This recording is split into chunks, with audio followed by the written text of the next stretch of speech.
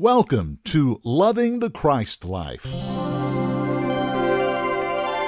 I'm Brad Wilson, and here we go for another Loving the Christ Life podcast. We are into the foundational studies with Warren Litzman, the foundational studies of the In Christ, Christ Life message, and boy, they have been wonderful.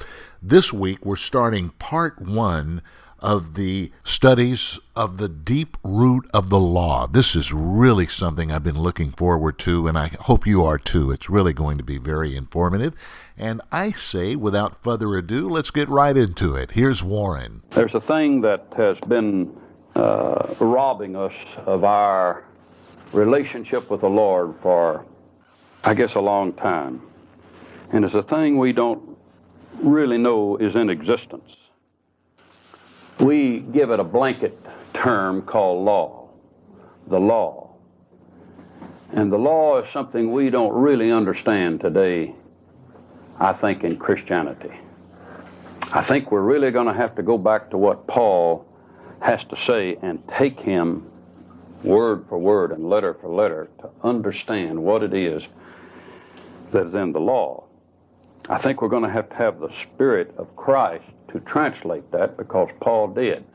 I'm not even sure we can accept the translators, even the King James Version of the Bible, as being a final word on what was the real problem with the law.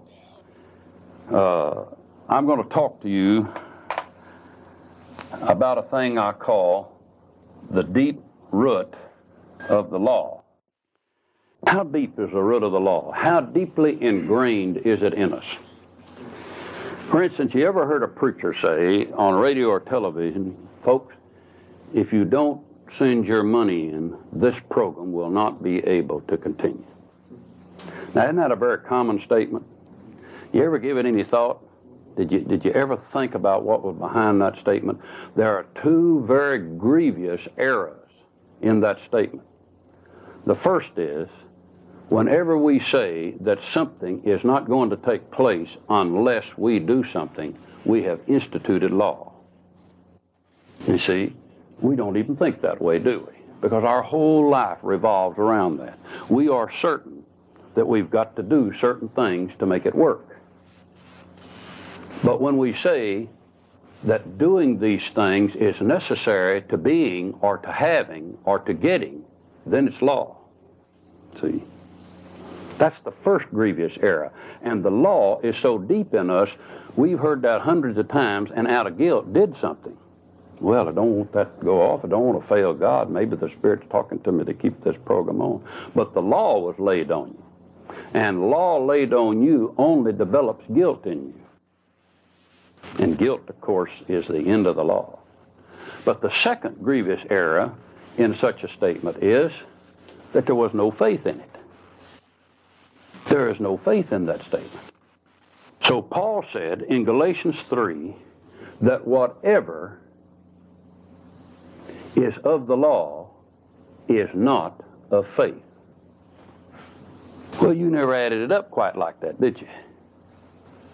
Whatever is law is not of faith. So let's paraphrase it. Whatever you do, whatever you have to do to be something of self or for God is not of faith. That's bad, isn't it? You don't add up what you do in life like that. But you see, that root's deep in you, and you don't know any other way how to live, because that's all religion has ever given us. But that's not really the most devastating thing about it. The Scripture is destined to say in another place that whatever is not of faith is what? Sin. Ah. Do we practice sinning? Sure we do. We practice sinning because there is a thing deep in us that keeps us from faith. If I say to you, folk, if you don't come out to this meeting when I'm here, I'm going to have to stop coming. Now, that could very likely happen at some point, you understand. I've just told them this is about our 51st trip, so we've done pretty good. And I never thought I could continue the first 5. You know, I didn't have any faith. I'm here on the faithfulness of the Son of God. But if I said, this meeting is going to discontinue if you don't come and give, then what have I done? I put a law on you. And that's an actual truth. If you don't do it, I won't. But I don't say that. What do I say? I say I come by the faithfulness of the Son of God. And when he ceases not to support it, fine with me. I'm hurt a little. All steps of faith hurt a little, you know. But I move on, and so will you.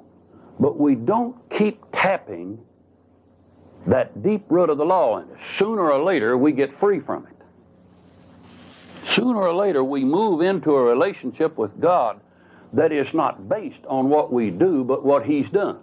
It's not based on who we are, but who he is.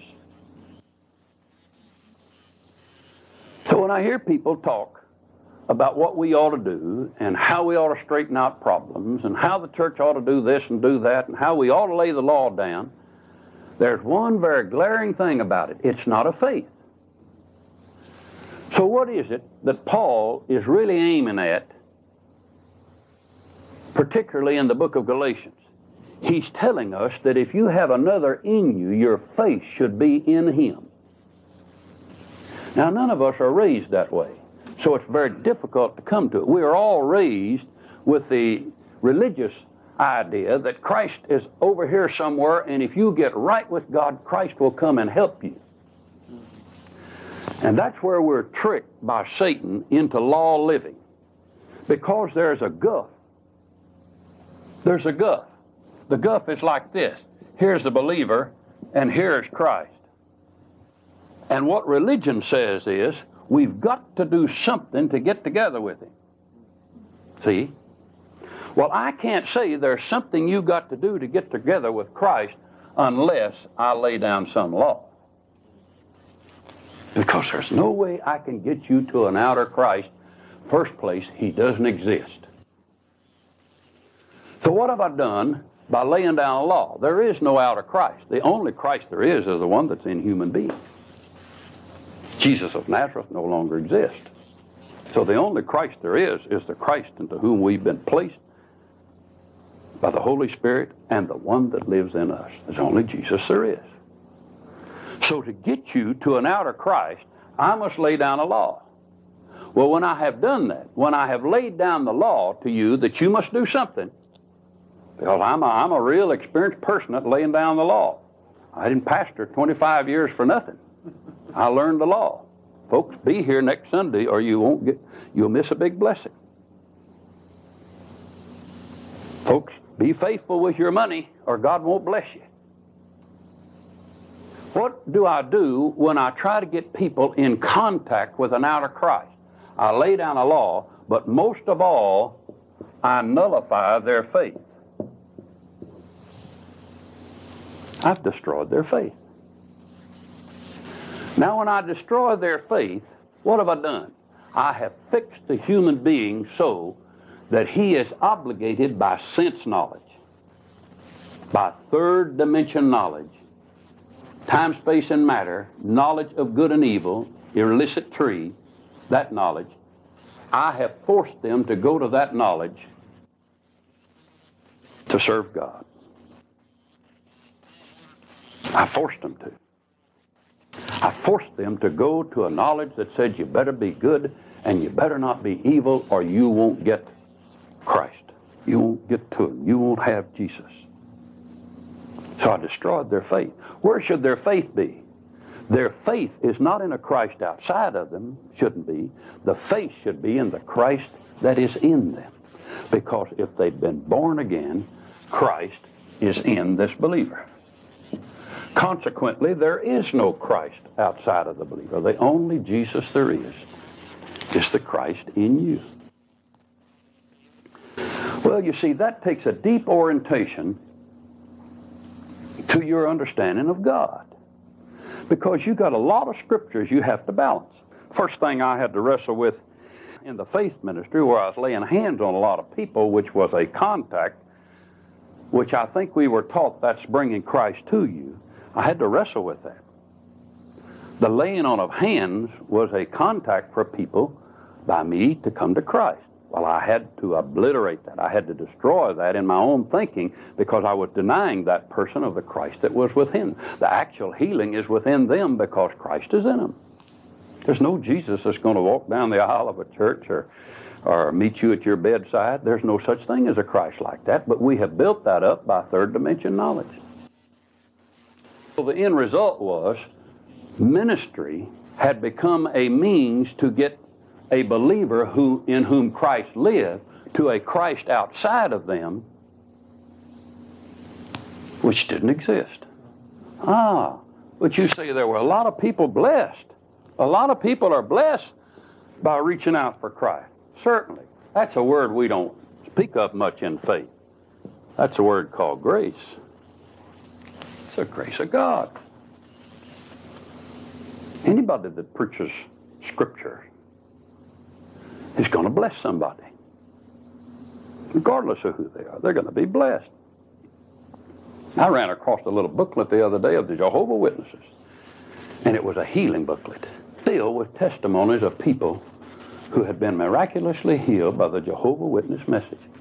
Well, you don't think that way about Jehovah's Witnesses, do you? You wouldn't think they could get a miracle from God, believing what they believe, but they do. So that was outer, had nothing to do with who they were in Christ and didn't acknowledge Christ in them at all. In fact, they don't even acknowledge Christ of Calvary. But they all had miracles of healing. So we had to face that issue, that the healer is in you, Christ is in you. If you could tap the resource of that living water coming out of your innermost being, it would flow out carrying pollution, hurt, pain. It's a whole new world. But we don't know Jesus in us. So that's what we're learning. The problem of getting to know the Christ that is in us is this thing I call the deep root of the law. We've talked about it so many times. For many of you, this is your church. Beautiful. I've looked over congregations of hundreds and thousands at our place, and I've never seen a more beautiful group than this setting here. See, this is church. This is His church. This is His body. We're not the church, we're not the body, but we are His. Because they're meeting all over this town today, but this is church to me. And we have gathered here in the name of the Lord for the whole purpose of coming to know Him. The Jesus you need to know is the Christ that is in you. Obviously, since you're made differently from anybody else, you won't get to know Christ in you except by the help of the Holy Spirit. While this is a beautiful church, you cannot be stereotyped. You're everyone different. But you have the one life in you. So the Jesus you need to know is the Christ that's in you. He's the healer, the deliverer, the power, the life. There is none outside of you. So when I lay hands on a brother, I'm simply sharing my faith with him. I cannot bring him in touch with Christ. Because Christ is in him may not be a release of healing. Because that's still in the control of the Father who deals with the sons. The one Son. Well, how did we get this thing I call the deep root of the law? We will need to review for just a moment what has happened to us in the plan of God, going back to Adam. Whenever Adam was created, I believe he was a tripartite being. God gave him a body out of the dirt of the ground, shaped him in His likeness and image, outer form.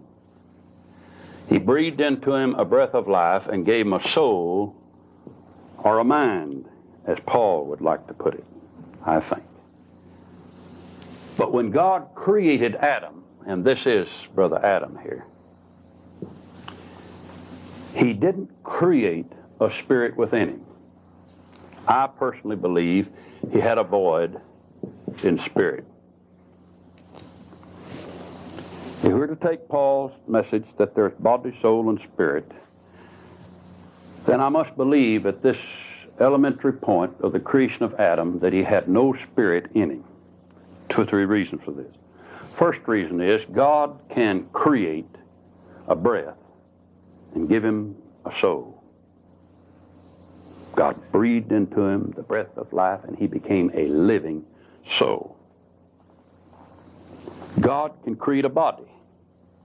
Out of the dirt of the ground, he shaped a human body, which I think is likened unto the way God would look if we took the scripture literally, in his likeness and image.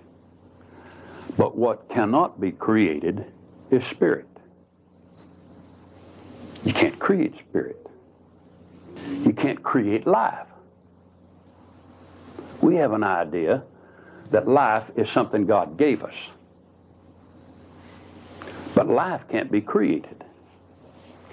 The only way you get life is from a person. A person must give a part of themselves.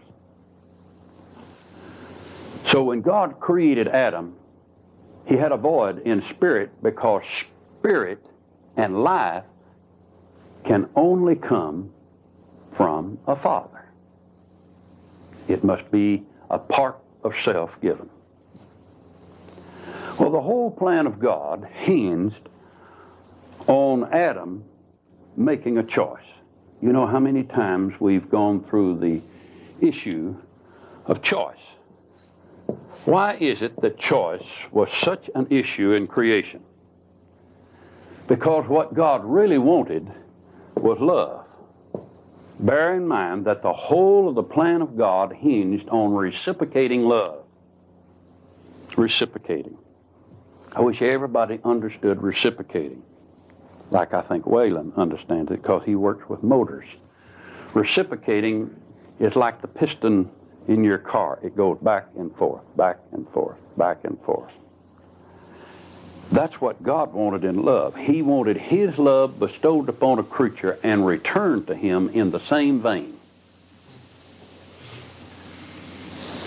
Now, what he didn't want was to wait on that creature to come up with the creature's kind of love.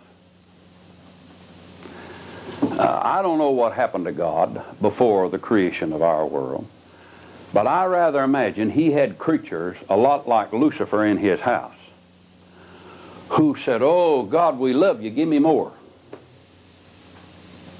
Lord, I really thank you for what you've given me. You've given me authority over all things. I really do love you." That's a different kind of love. In fact, that's the kind of love that's generated by law. When we are blessed by the keeping of a law, we say, "Oh, God, I thank you for honoring what you did. You honored my faith. You honored my prayer. You did just exactly what I needed." That's a kind of love, but it's not reciprocating.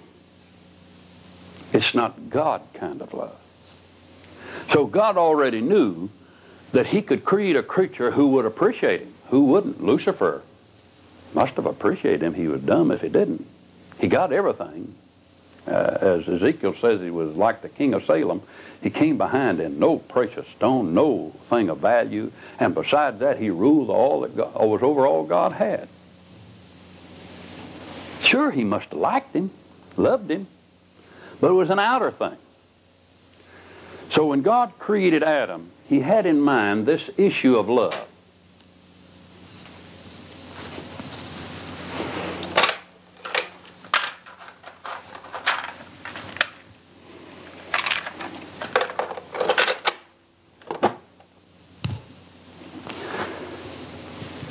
The issue of love simply was, I want somebody to love me for who I am, not for what I do. And you see how grievous the law is? The law finally pushes us into a place where we love God for what he does. And so it's really unknown, particularly among people who are bent on getting things from God, to ever come to a place to where they love God for who He is. That's the plight of mankind. A rich woman wants to make sure that the man she marries is not after her money, and vice versa, because they want to be loved for themselves. And really, we're all like that at a point. What we do, what our capabilities are, our talents really don't matter so much as us loving God because of who the person is. Now, that's all God ever wanted. Now, He could have made creatures to do that. He could have cloned them, just like Himself. He could have stamped them out like a cookie cutter. He could have cloned creatures. But if He had done that, it wouldn't have been pure love, even though He could have put His love in them. He wanted them by mind to make a choice. I choose to love God. So there is a pureness to love that goes beyond God's creation. It's a thing God made in the mind of the creature, that ultimately and finally I love God because of who He is. If He never blesses me, if I never get a miracle, if I never get an answer to prayer, if I never get a healing, I've fallen in love with God. Now, you may die. I mean, you may not get every blessing you want, but that's all God ever wanted out of a creature, was reciprocating love for Himself. What do we mean by reciprocating? Because that's the kind of love He bestowed upon us. For God so loved the sinner who was hell-bound that He took his most priceless possession and killed him, that sinner would not have to go to hell. That's all God ever wanted to return back to Himself. Well, it's obvious now, if He creates a creature, He can't clone them, He can't force that love on them, but He must love that creature, and that creature must return that love to Him by choice. So you never have love, and you never commit love, the act of love, without making a choice. Always remember that. If you make that act of love as thanksgiving, as gratitude, appreciate what you did for me, it's not the same. See, this brother, thankful Doug's sitting here because I didn't hit him. This brother can do things for me, bestow blessings upon me, and I love him for it. But that's not what he needs, and that's not God love in me. If he never did a thing for me, if he never blessed me, I love Doug for being Doug. I love my wife the same way, not by what she does or doesn't do, but the love of God in me loves her. Now that's what God wanted. How is He going to get that? How will He get His kind of love in the creature? Well, it's obvious He can't create it. If He creates it, He's cloned it. So Adam cannot have a spirit created within him. I say again, spirit comes from the person.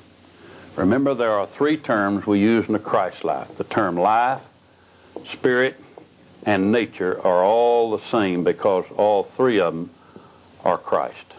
That's Christ in us. How is He going to do this?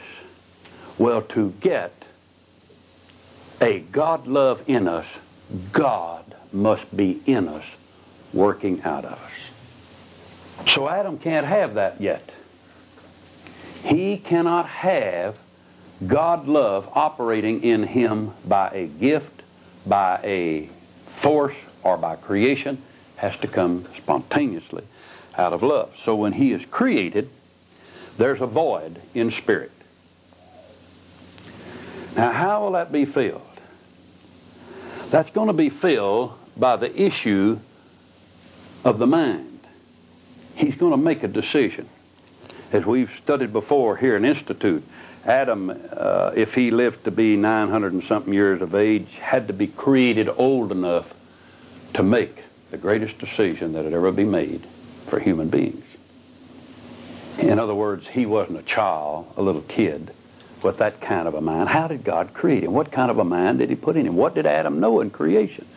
Was he created to be 50 years old? They lived much longer than we do now. I think it was at least 150, 200 years old in creation, in God's creation.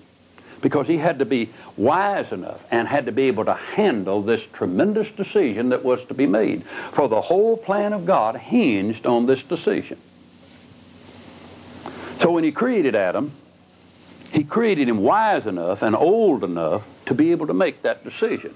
And for you scriptorians, if we knew how old Adam was when God created him, we could add that to his 900 and something years, and he would be the oldest man that ever lived. Because surely he'd be older than Methuselah at that point. That doesn't mean a whole lot, but I just thought I'd throw it in.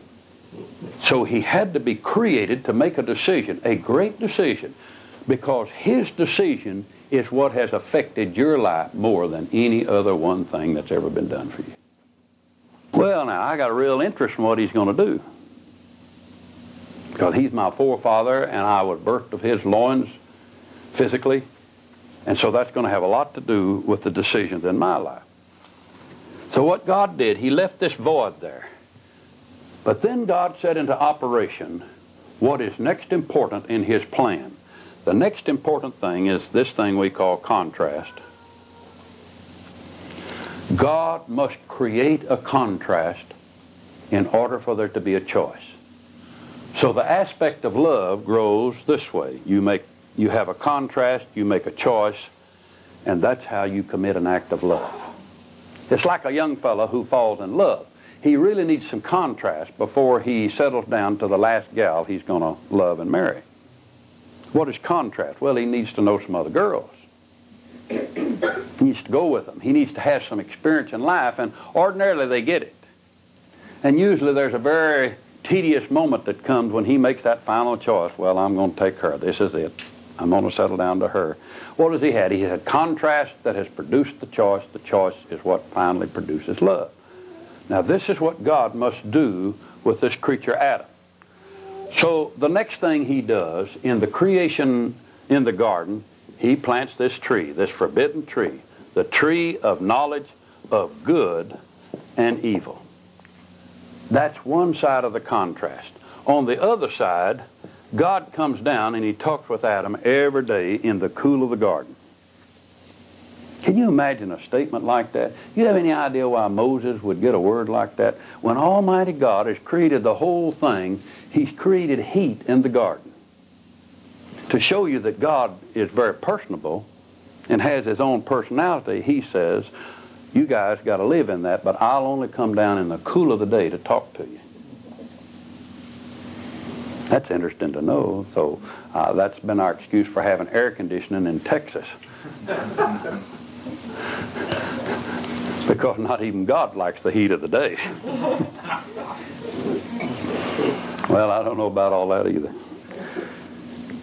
But we have God coming down and talking to Adam and giving him his word. The word. What is the word? Well, we could say the word's a lot of things, but the word is God knowledge going into this man. So he was getting input from God on how to run the world. You know, of course, that man got the ability to operate this world from God before the fall. Genesis 1:26. He got the ability to operate the world, but when he chose the other knowledge and rejected God knowledge, man has never been able to run this world. Now that ought to be good news to you, because don't look for any politician or preacher that's going to straighten it out. Because the human being in the beginning chose the wrong knowledge, operates this world. And it never has worked. You surely must see that. If you didn't see that in the last presidential election, you're almost blind, because I think all of us came to the conclusion then that nobody's going to be able to do a whole lot, whoever we put in. You know, there was kind of that feeling all over America that this sort of a hopeless thing. Well, I listen to preachers and I get the same feeling. We got preachers going to straighten out the world. A kingdom's going to be established. We're going to grow into a lovely place here on this earth. We're going to put our foot on the devil's neck. Not with the knowledge they got. Not with the knowledge of good and evil, because the knowledge that says you be good and you stop being evil is law. And it won't work. We'll stop here, and we'll pick up next time. We've been listening to part 1 of the Deep Root of the Law series from Warren Litzman. Boy, it's so interesting, isn't it? We hope you've enjoyed it. Don't forget to go to our website, Christ-Life.org. Christ-Life.org. Go to the bookstore. First, read about it. Read all about us and what we're involved with, what we're about. But then go to the bookstore, because there you can find these wonderful things that Warren has left behind. His wonderful books, his videos, his audio teachings. You can have these things right in your home, and they are priceless. We want to thank Robbie Litzman for allowing us to go into the archives each week. Valerie Hill, thank you for doing our Twitter account. Tammy Laycock, thank you for doing our weekly podcast notes. And this program is produced weekly, and a big thank you to Teresa Ferraro from the Christ Life Fellowship. Until next time, I'm Brad Wilson, loving the Christ Life.